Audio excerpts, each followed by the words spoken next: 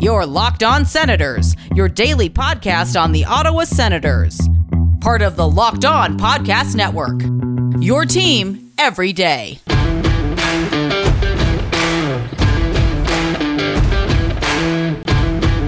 I'm Jake Sanderson, and you're listening to Locked On Senators podcast. I'm Tim Stützle, and you're listening to the Locked On Senators podcast.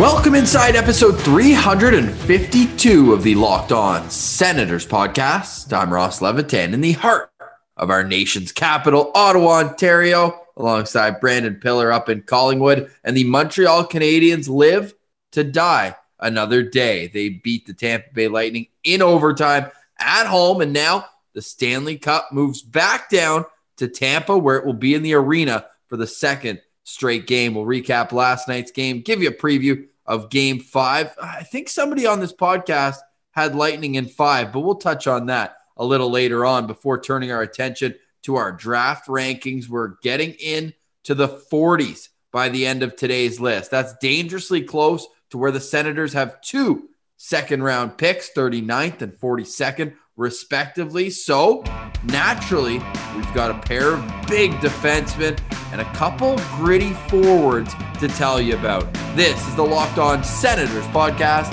your team every day.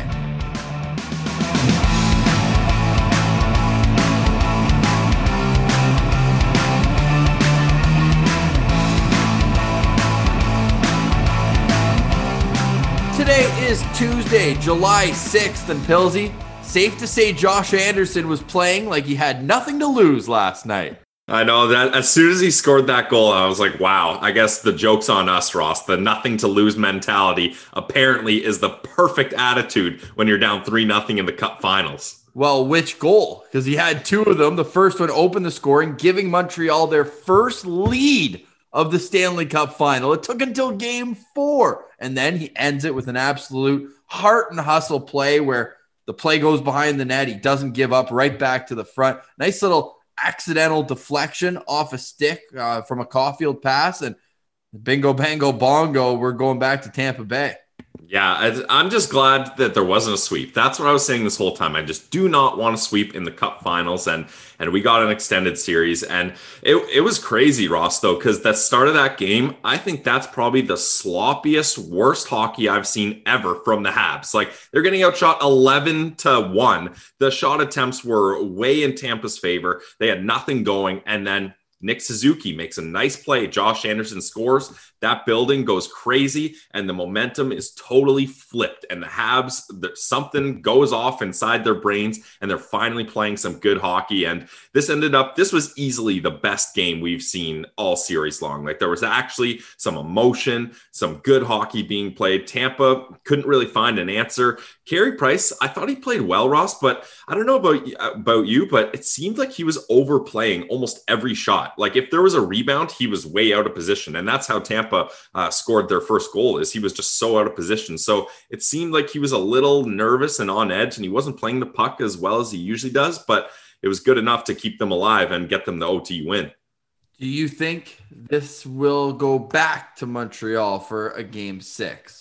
I don't think so, Ross. Like, it was great that the Habs won one at home, and I knew they were going to win one at home. I thought it was going to be Game 3. Nope. But Game 4, they got it done. They got some pride now. The fans are going crazy, but once it gets back to Tampa, it's in their own building. Like you said all along, there's fans there to celebrate the Cup win if they win. The mayor is going to be stoked that they're back for Game 5 for the win, and I think that might be it. But who knows? Well, Pilsy, we'll find out on Wednesday night at 8 p.m. Game 5 of the Stanley Cup Final. The last time there was not a Game 5 in the finals was back in 98. So good thing to keep that streak going as long as possible, because more hockey is more entertainment, and I am always here for that. Yeah, me too, Ross. And Sportsnet Stats, they put out some interesting down 3-0 stats in the Cup Finals. Teams that were down 3-0 in a Cup Final happened 27 times. Of the 27 times, 20 times they got swept. So more often than not, they don't end up making it. But the Habs, not a part of that equation. 4 times they lose in Game 5, so not much better there. Once they've lost in 6 games. Once they've lost in 7 games, and only one time has a team won the Stanley Cup when they were down 3-0, and that was the 1942. I hate saying this, but it was the Maple Leafs. So congrats to those 1942 Maple Leafs we all remember and cherish so well.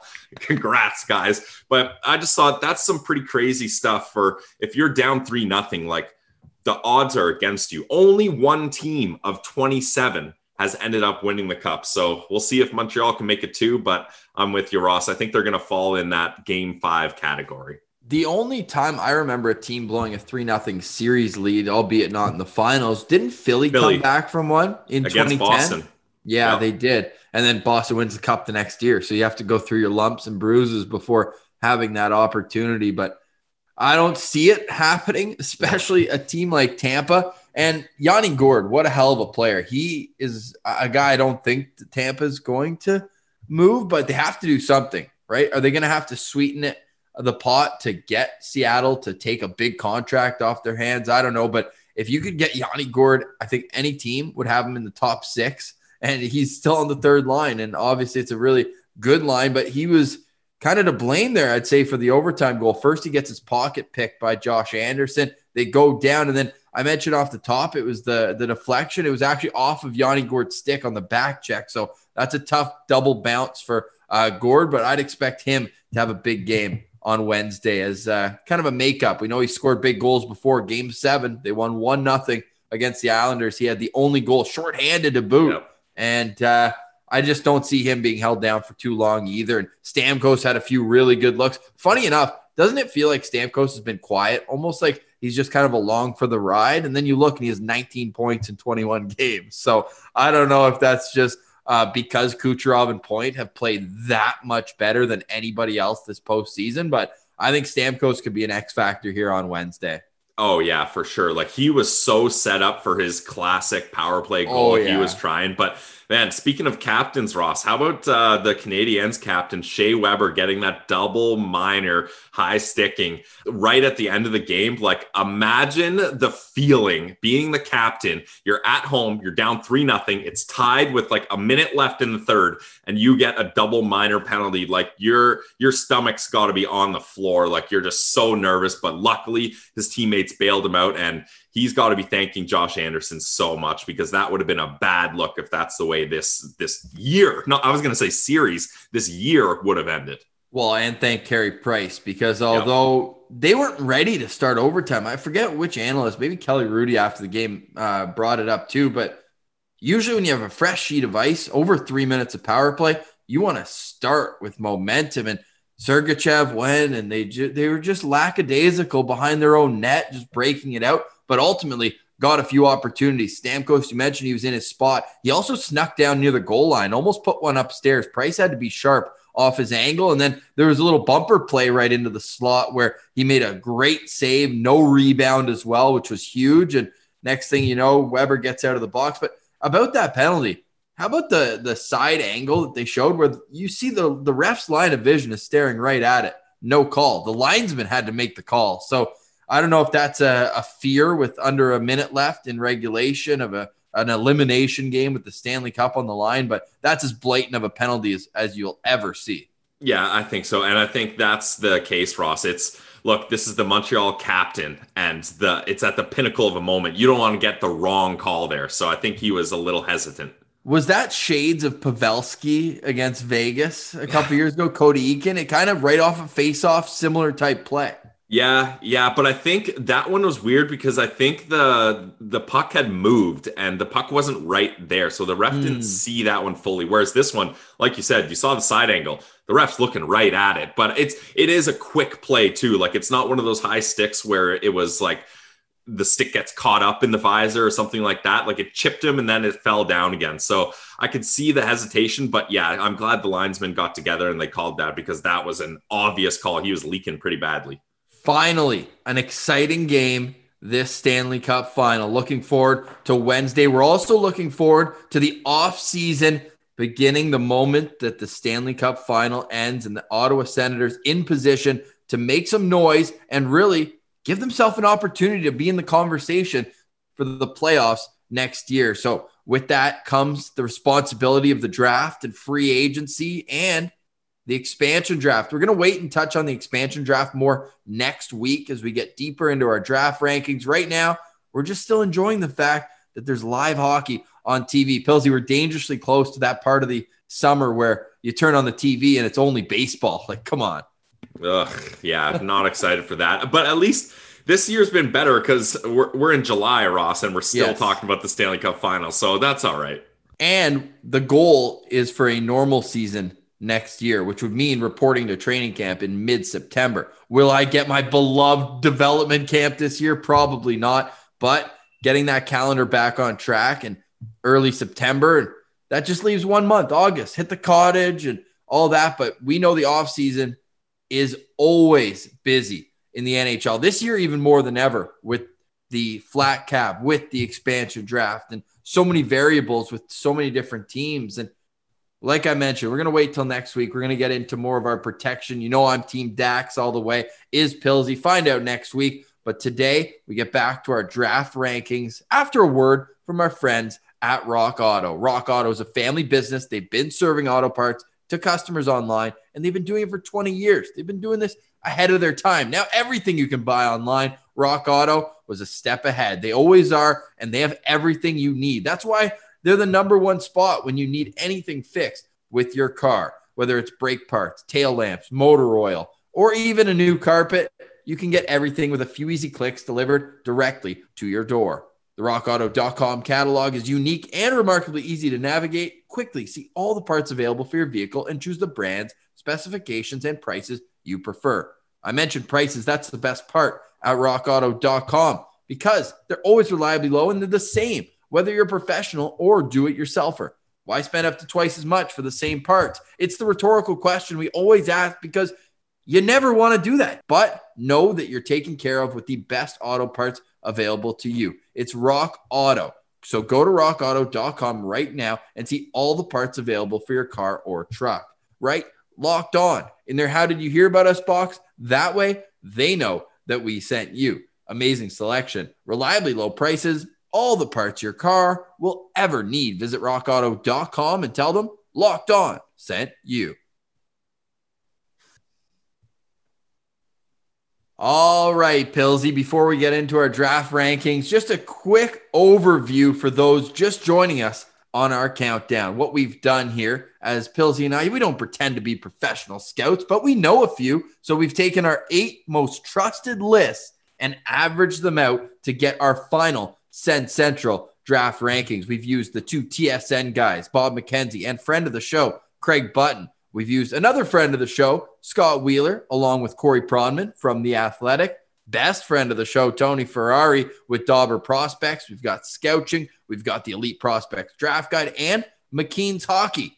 And what we've done, we average them out. And Pilsy, you've been waiting a long time for this one. At number 51, with an average rank of 54.6, it's Chase Stillman, formerly of the Sudbury Wolves. He went over and played in the Danish junior circuit this past year. Funny enough, the same organization that Mads Søgaard belongs to over in Denmark. But as Scott Wheeler told us, it's glorified beer league over there. So how is it possible to really get a grasp on what kind of player Stillman is from that sort of sample size? Well, let's start with some background information first. I don't want people's first impression to be like, this guy went over and played beer league hockey for a season. Where he ended up to finish his season was with a gold medal around his neck, playing for Team Canada at the World Under-18s. He and yesterday's profile, Wyatt Johnston, made a great checking line. So he's got a little bit of that oomph to his game. Oh, yeah, he's got a lot of oomph to his game, and he gets that mostly from his dad, Ross. Corey Stillman, former Senator, former NHLer, and also he was also Cup champ. Yeah, not a big deal. And Corey Stillman was also Chase Stillman's coach with the Sudbury Wolves. So you get a little bit of that father-son coach-player mentality going. And I just also, as a quick aside, the name Chase Stillman is kind of ironically hilarious. Like Chase, you're running around, but you're still a Stillman, kind of an oxymoron nice. Name there. So you got to get into that. But what I like is when Chase Stillman is on the ice, he is not a still man. He is chasing the puck around. He plays a hard-nosed, gritty game, and he can make dynamic moves offensively. Like, I think I talked about this when we profiled him earlier on in the podcast, but his highlight of the night, his very first ever OHL goal, Ross, he breaks the ankles of the defender. Like, he just makes him slip, fall right on his ass, and then beats the goalie cleanly. Like, welcome to the OHL, kid. And he kept going from there. He's aggressive and he wins puck battles. Like, this is, I always talk about that line, the perfect line in my eyes: playmaker, sniper, and a guy who can go get the puck. Chase Stillman is the guy that will go get that puck, and he has no problem doing it. And if he gets the puck and the playmaker and sniper aren't available, he could do things on his own. Like, he's got nice hands. He's got a good shot, a good release. And I just think that this guy has the pedigree to be a really nice supporting line mate on, maybe, I would say top six is maybe a little too high, but a middle six line, he could definitely be a nice fit. Hey, you know what's fun is when analytics match the eye test. You mentioned a guy who's going to go in there and cause havoc, get the puck. Well, EP Draft Guide, their advanced tracking of him, he finished the World Under-18s with one of the best expected goals. You know how we feel about expected goals. Put it in the net, why don't you? But also offensive zone puck retrievals. So he's hard on the forecheck. He's great at retrieving pucks for his teammates and therefore allowing them to have more success. He's got the hockey sense. You could tell he grew up around his dad, who played nearly 1,000 games in the NHL. And a fun stat I always like to bring up about his dad is he won 2 cups, one in 2004, one in 2006, but they were back-to-back because he had the lockout in between. So what's more impressive, Pilsy? That back-to-back cups with 2 different teams in 3 years, but back-to-back, or Brian Boucher, whose son we profiled yesterday, who has the NHL modern-day record with 5 straight shutouts. Well, I mean, goalie-friendly show. We're going to go with the shutout streak. That's for sure. No offense to Corey Stillman, who only has 2 back-to-back cup rings. And in Tampa, he had like 18 points in 20 games. Like, Corey Stillman was a stud. He came over to Ottawa, the same trade that one of your favorite Senators, Mike Commodore. They both came over together in a trade that sent Patrick Eaves and Joe Corvo to Carolina. So it didn't really work out. Ottawa got swept by Pittsburgh in the first round that year for zip. Thanks for coming out, Sens. But at that same token, it's kind of cool to see a little familiarity. And he's not the only guy with a little Sens.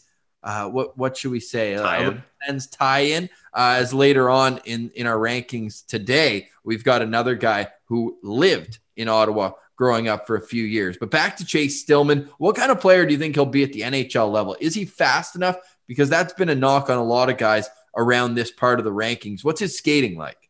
I don't think his skating is really like too high or too low. Like, I think it's just around an average level, but where he's going to excel is his hockey IQ, right? Like, he doesn't need to be the best skater because he just, this is what I love about these second generational players is they just eat, sleep, and breathe hockey. Like, this guy knows the game in and out. Like, he can't even wake up in the morning and have breakfast without his coach in his kitchen talking to him about how tonight's game should go or what he did wrong in last game. Now, of course, Stillman's not his coach anymore in Sudbury, but that was the case in his rookie season. And I just think he's the kind of guy that he knows what he needs to do to be successful. And he's going to elevate whoever is on his line. He's a right winger, so that's perfect. I feel like the Sens could use a little bit more depth on the right wing side. And this is a guy that I see being a really good NHL prospect. So for me, Ross, I give him 4 out of 5 stars. I would be comfortable picking him with pick number 42 if it comes down to it.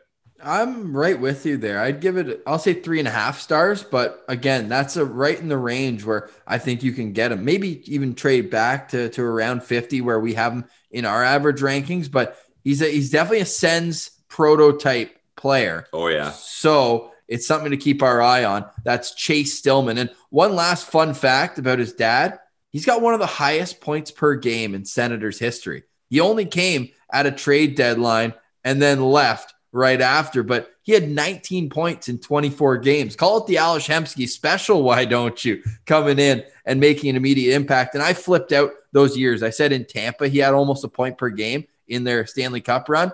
I was wrong. Hand up. It was with Carolina, 05-06. He had 26 points in 25 games on his way to the Stanley Cup. If it weren't for Cam Ward winning Conn Smythe, he was probably right in there in that conversation. But Chase Stillman, the son of Corey and brother of current NHLer Riley Stillman, comes in at number 51 on our draft rankings. I'll just go through quickly the rankings for each of the scouts. EP Draft Guide has him the highest of anywhere at 41, right next to that 42nd pick. And then Bob McKenzie at 49, McKeen's at 51, Corey Pronman at 65, and Scott Wheeler has him at 67th overall. Interestingly enough, Tony Ferrari and Scouching didn't rank him at all in their top 100. So is that cause for concern, or is it just kind of meh?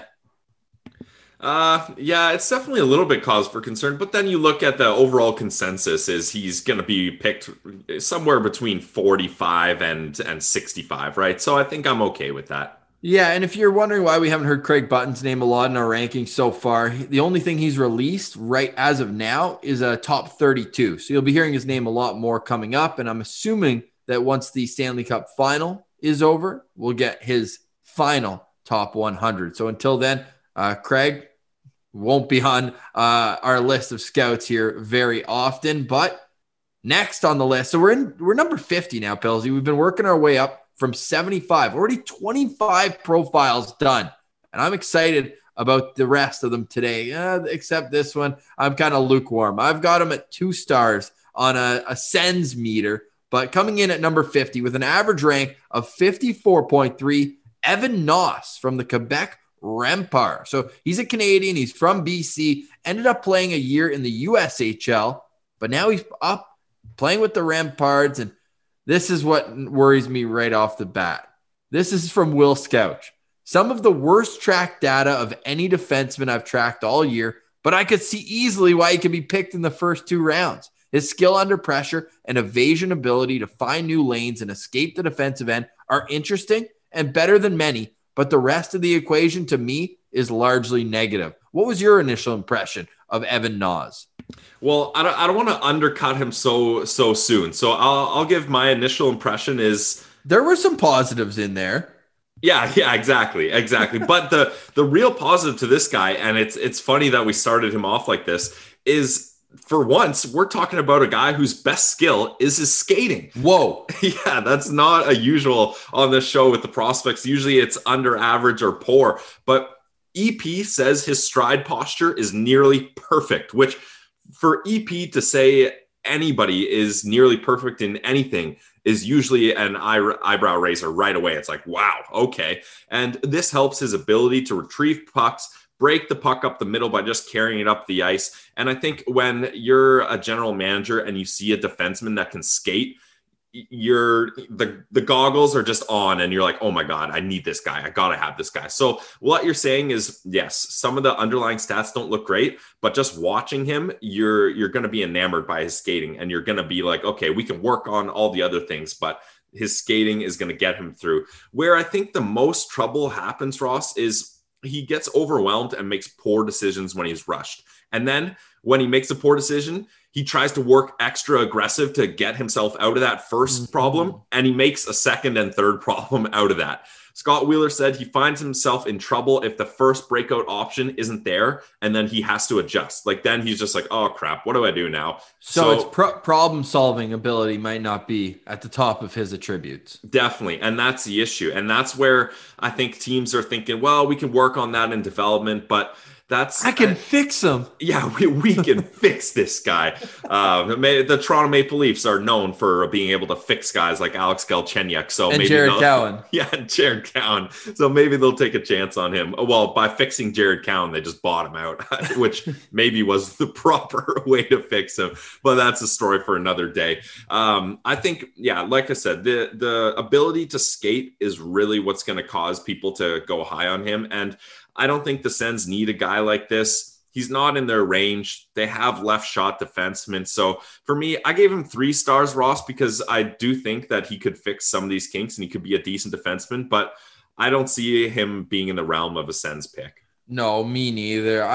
What's interesting about him is for me, he's either going to be a complete bust or he's going to be a top 4 defensive stud, because if he can put it together, he has the big frame. He's 6'2", and could end up being 6'3" by the end of it. And if he puts on some weight, He doesn't have that mean streak, though, for a big defenseman like we're about to hear coming up next. But when it comes to his overall body of work, I think that there's too much risk for the amount of reward that you're going to get out of Evan Nas. So I have him at 2 stars. And although EP says his skating stride is nearly perfect, I would rather a guy whose decision-making is nearly perfect. So for that reason, it's 2 stars for me, coming in with 54.3. Now, there's a wide range for him. Like EP Draft Guide, I was actually surprised that they have him that high because problem solving is usually something that they value quite a bit.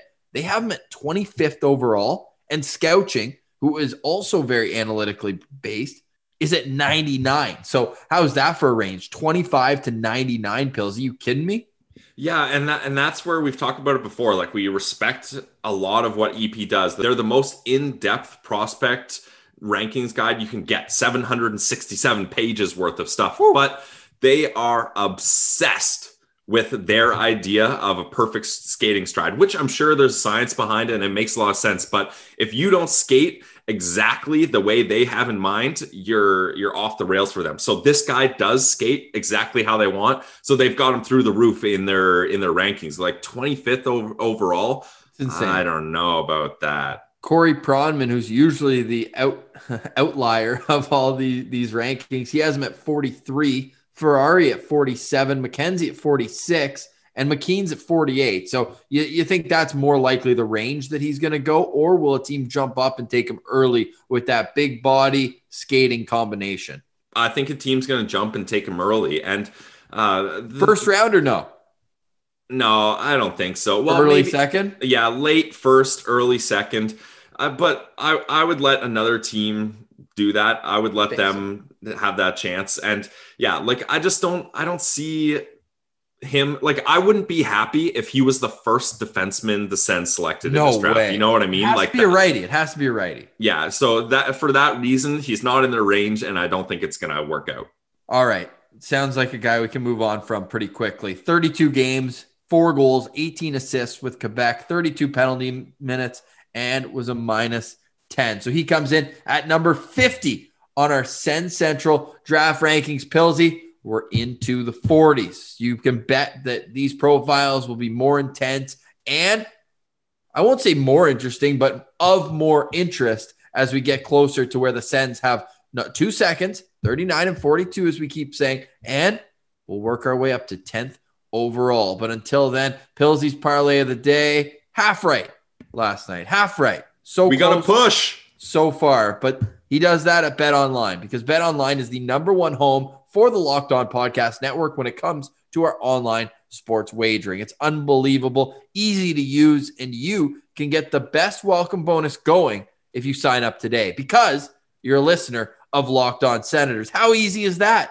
Here's how you do it. Go to betonline.ag on your mobile device or internet browser on your desktop. And when you sign up for your free account at betonline.ag, you can use our promo code Locked On. So there'll be a spot for it. You put in your deposit and promo code Locked On will get you a 50% welcome bonus. So if you put in $200, bingo, bango, bongo, $100 right there for you. Put in $100.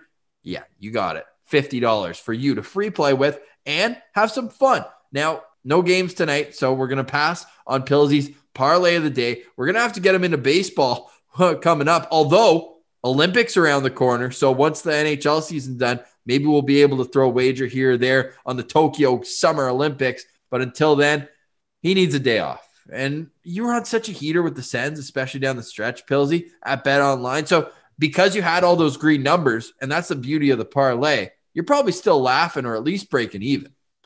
Yeah, I might be laughing, but it might be sad laughing. I don't know if I'm quite breaking even. I'm going to, once the Stanley Cup Finals is over, I'm going to go back and see how I actually finished at the end of the season, like dollars-wise. I'm not talking how many parlays I got right, but where am I up and down in the dollars, we'll see. But Ross, it's sad to admit, but getting a push last night, what an exhilaration for a guy who's been cold as me. just getting that $10 back instead of losing it was just perfect. They tied the over at 5 and the Habs won in overtime. So safe to say, Pilsy's parlay of the day is back.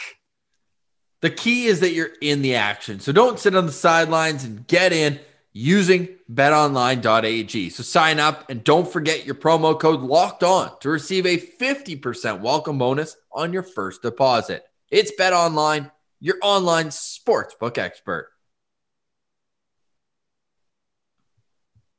Make sure you're Locked On Senators wherever you download your podcasts. And please, please, please, if you could write a review, we'd really appreciate that. They do go a long way. And also, don't forget, Monday through Friday, we're your number one home for Senators-themed content heading in to the NHL draft. We've got our profiles counting down from 75 to 1. We've got some fun guests coming up along the way. So subscribe, listen, download, and tell your friends about Locked On Senators wherever you get your podcasts. All right, Pilsy, back into the rankings. We're into the 40s and coming in at number 49 with an average ranking of 53.5, despite being not ranked by 6 of our 8 scouts. It's Roman Schmidt from the U.S. National Team Development Program. He had been committed to Boston University, committed in 2018. But just 2 weeks ago, he decommitted. He is now heading to Kitchener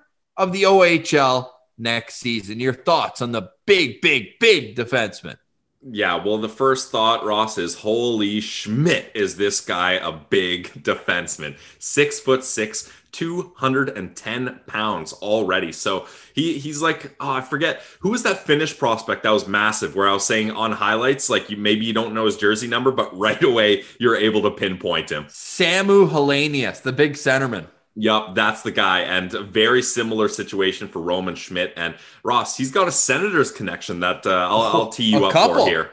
He's got a couple. So his parents must have moved around when he was a kid, because he was born in Michigan. He ends up finishing his midget career with the Don Mills Flyers. Don't know if you heard of them, but they're a complete wagon. He played with Shane Wright, Brendan Othman, another Ottawa boy, Brant Clark was on that team as well. Get this.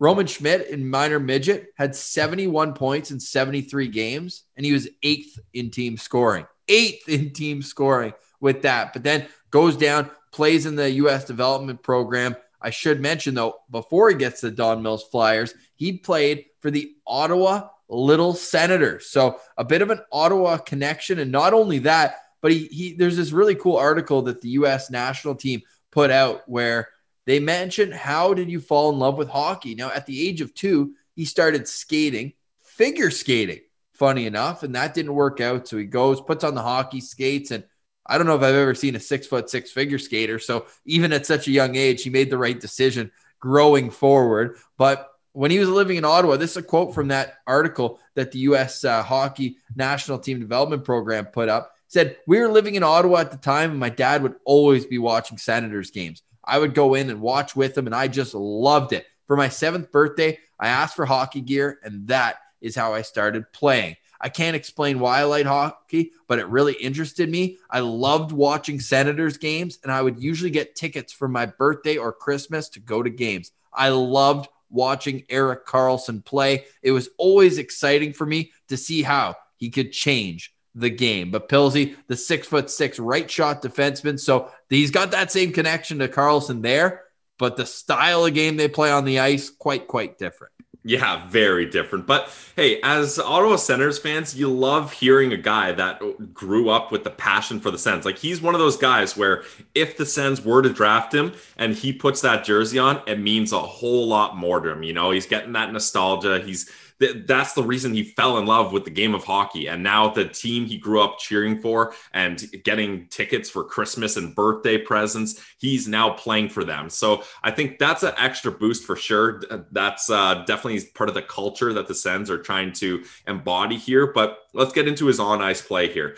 This guy, he is a good penalty killer. Like, for the national team, he's got a big frame and he's not afraid to use it. Long stick. Yeah, and that really helps you defend, especially when guys are smaller and they don't have the same range and length that you do. And since he wasn't ranked by a lot of guys, there wasn't as much info as we're used to. So definitely, guys, I like to use the hockeywriters.com. It's a great website for draft profiles. I use them for most guys. So they had him as saying he was the best defending in his own zone and boxing out, which you love to hear from a guy like that. He does take a lot of shots for more of a shutdown defenseman, but the thing is he relies on his wrist shot maybe too much. And maybe guys are saying, what, Pilsy, you're always talking about how you love defensemen that feather wrist shots through for tips and seeing eye shots. Well, yeah, but when you got 6'6" frame, 210 pounds, put some oomph onto that, but use that weight for a clapper once in a while. And I just wasn't seeing that. So that was a little bit disappointing for me.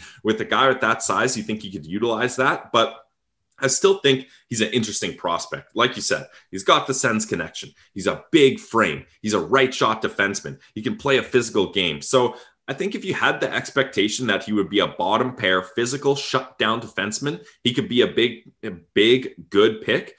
But I don't know if I would pick him with any of the second round picks. And if you were to pick him, he's got to be your second defenseman drafted. Like, I don't want him to be the Sens coming away as that's their top defenseman drafted. So I like a lot of what I see and what I hear from Roman Schmidt. But for me, I gave him 3 out of 5 stars just because I don't think it's quite the right fit.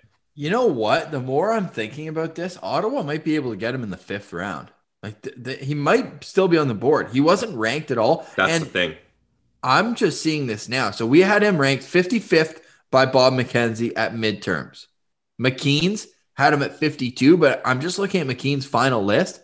They have him at 137. So talk about a drop there. I don't know what happened, if there was a huge weakness that was unveiled in his game, but this could be a late round pick for the Ottawa Senators. So how we did our rankings is if you weren't ranked at all, like he was an honorable mention with Scott Wheeler. So that means he had to be at least 100th, right? Because that's how many he put out. But we didn't dock a player for not being ranked. So maybe our rankings are imperfect, but they're perfect for us. And so Roman Schmidt, he's a guy who I don't think will be going in the second round, certainly not in the top 50. But we'll see where Bobby Mack has him because, of course, Bobby, he knows best about what teams are thinking. So I think it's going to be really intriguing to see and have this Ottawa connection to a guy like Roman Schmidt, who's a right shot defenseman. And he's the kind of guy where if you get him in a late round pick, he's going to be such a fun guy to track because he's got the size and he's entering a new league where you're like, okay, how's he going to fit in the OHL now? Whereas in the U.S. program, he was more of a shutdown guy, but can he get that offense back to his game? So I'm really interested and intrigued by Roman Schmidt, but I'll go 3 stars as well because if they take him in the second round, it's certainly a reach. Hell, even I said I'd like to pick at 74, but even that, I'm starting to get a little dipsy daisy about it. I'm not sure if I want to do that or not, but if you can get him past 100, then that's where you should go up and be like, all right, let's take a flyer on a guy like that. Yeah, I agree. That's the thing. I gave him lower stars. It's concerning for me when that many guys don't rank him. Like exactly. they're not. He's not even on their radar. And it's not like he was hiding in a league nobody sees. People were watching him.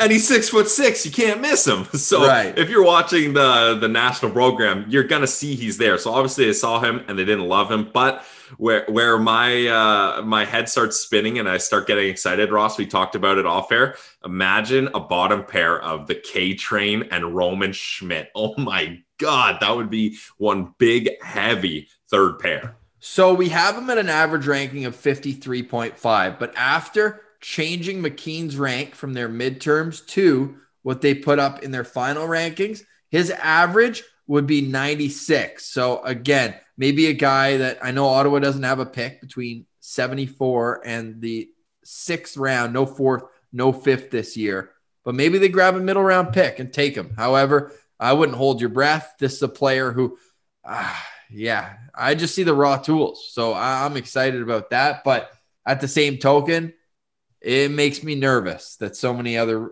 places just ignored him completely. Like, I know he's an honorable mention for Scott Wheeler, but this next guy, he's ranked by absolutely everyone. He's unbelievable. So Roman Schmidt, 49th on our rankings at 48, coming in with an average ranking of 52.3. Prokhor Poltapov, and that's a fun name to say. It's one of those that's tough to say the first time, but the way this guy plays, it's not going to be long before he's a household name in the North American system. Yeah, absolutely. I love this guy, Ross. These are the prospects that when I'm reading about and watching their highlights, I can't help but smile because these guys are so inspiring. Like he's 5'11", 174 pounds, but EP describes him as a power forward at heart, even if his size doesn't match the power forward label. And this is like we talk about some of our gripes with the way EP scouts, but this is wild, Ross. I haven't seen them scout and talk about a player like this in a long time. Here's a quote from them. Poltapov has no interest in a soft skill game. He wants to grind it out, rip through opposing defenses, and take on goalies one-on-one. I love that mentality. They describe it as a bulldog mentality. Like for me, watching his highlights, it just seemed like anytime there's a loose puck or the puck is in play and he's nearby, he wants it more than the opponent. And he'll do whatever it takes to get it. And he loves just going right at defensemen. Like he won't try to make a pass or bank it off the boards. He's just going to go right at you and try to beat you wide with speed or try to deke right through you. And then his shot is so good. His release can fool goalies. This guy's a goal scorer. In the MHL, he led his team with 52 points in 61 games, even earned him a cup of coffee in the KHL, one KHL game. But the energy and the motor that this guy has just makes me so excited to keep diving into this player. Me too. I've got him at 4 stars, and here's what Wheeler had to say, and I love this quote. He plays fast. He's strong, balanced skater, and he makes decisions quickly, works hard off the puck to get open, and applies pressure defensively, thrives in the gut of the ice. I love those words from Wheeler, just meaning he gets to the middle, gets the dirty areas, and has enough skill to get to the net and fight through traffic with control to score around the home plate area. He's the kind of guy you win with. Like if you have this guy on your third line, he could be the best player on your third line, a guy who drives the play. You mentioned he's the leading scorer in the MHL, 25 goals in 61 games, also had 30 penalty minutes and was plus 22 and looked awesome with Russia at the World Under-18s, point per game, 7 points in 7 games there. For him, it's going to be a bit longer of a development path, though, and you just have to take one look at him. Like Google image search this guy. He looks like a bulldog. He looks like a guy who's going to intimidate his opponents. He was a captain at his U18 level with Dynamo Moskva. And playing in a big market like Moscow, I think that's going to be good for him going forward. I think he'll play there at least for the next 2 years and then reassess. But this guy's game, I think, is more so built for the North American style. So maybe he comes over a little sooner, but he's a guy who would play in Belleville or the American Hockey League, wherever he gets drafted for a year or two. And I think coaches are going to love him, and it's not going to be long. I think of all the players we've profiled so far, and maybe it's not a hot take because we're climbing up closer to number 1, but I think this guy is going to be the first to make it to the National Hockey League.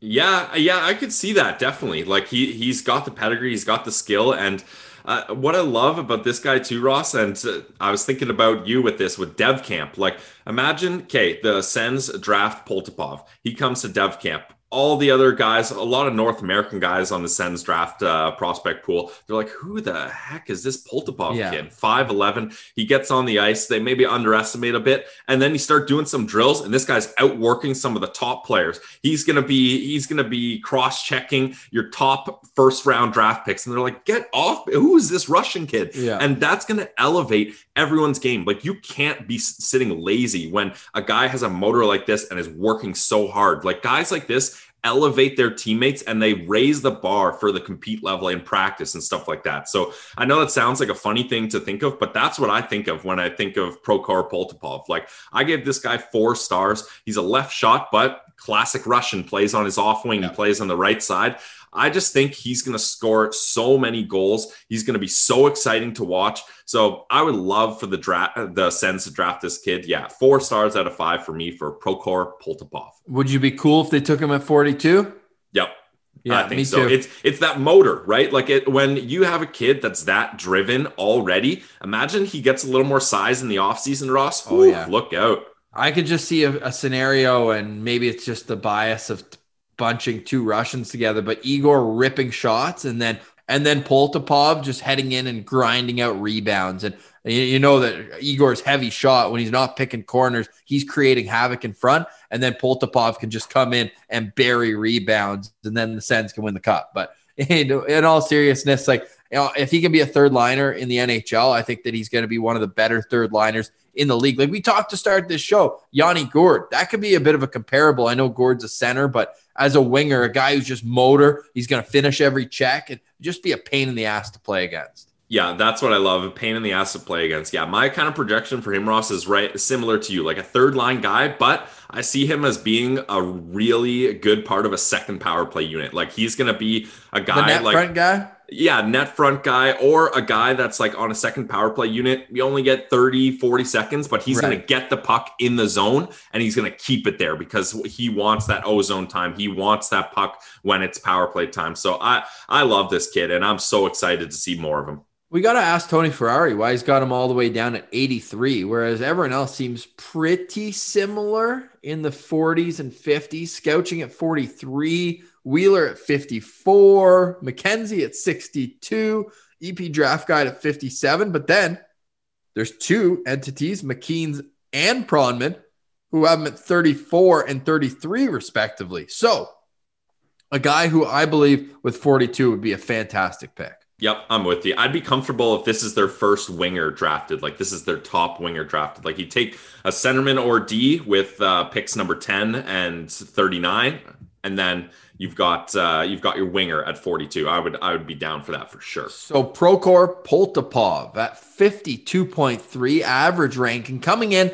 at number 48 on today's draft ranking. So to recap, we've got Chase Stillman at 51, Evan Noz at 50. We have Roman Schmidt at 49 and Prokhor Poltapov at 48. Pilsy, this was probably top to bottom the most excited I've been of a group of 4 prospects that we've had so far. Yeah, definitely with potential being the kind of catalyst here. Yeah, there's so much potential here. All these guys have different aspects that they can really rise with. So I like this group too. Chase Stillman and Poltapov, though, those are my 2 guys for today.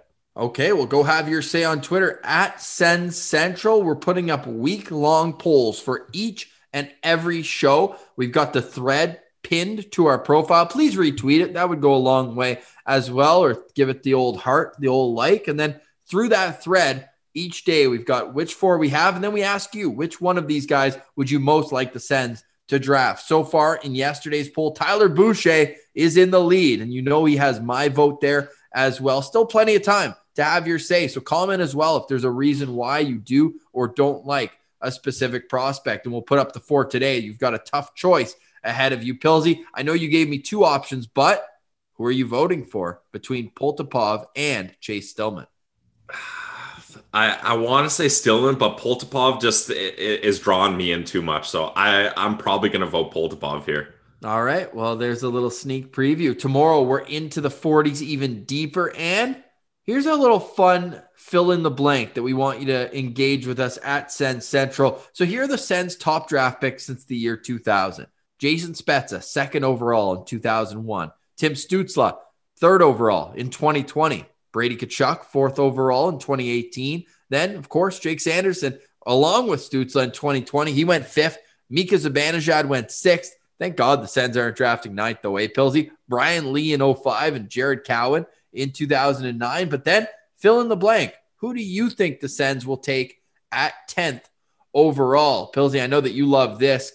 We've got a couple answers saying Cole Sillinger is the guy there. Chaz Lucius comes to mind as well. Hopefully McTavish says the professional hashtag analysis there. But Mason McTavish was on TSN, I almost said Team 1200, TSN 1200 this morning, and that guy is an absolute beauty. Get this. He says when he golfs, he uses the driving range balls because he can't be bothered to buy new balls every time he loses them. So sounds like me.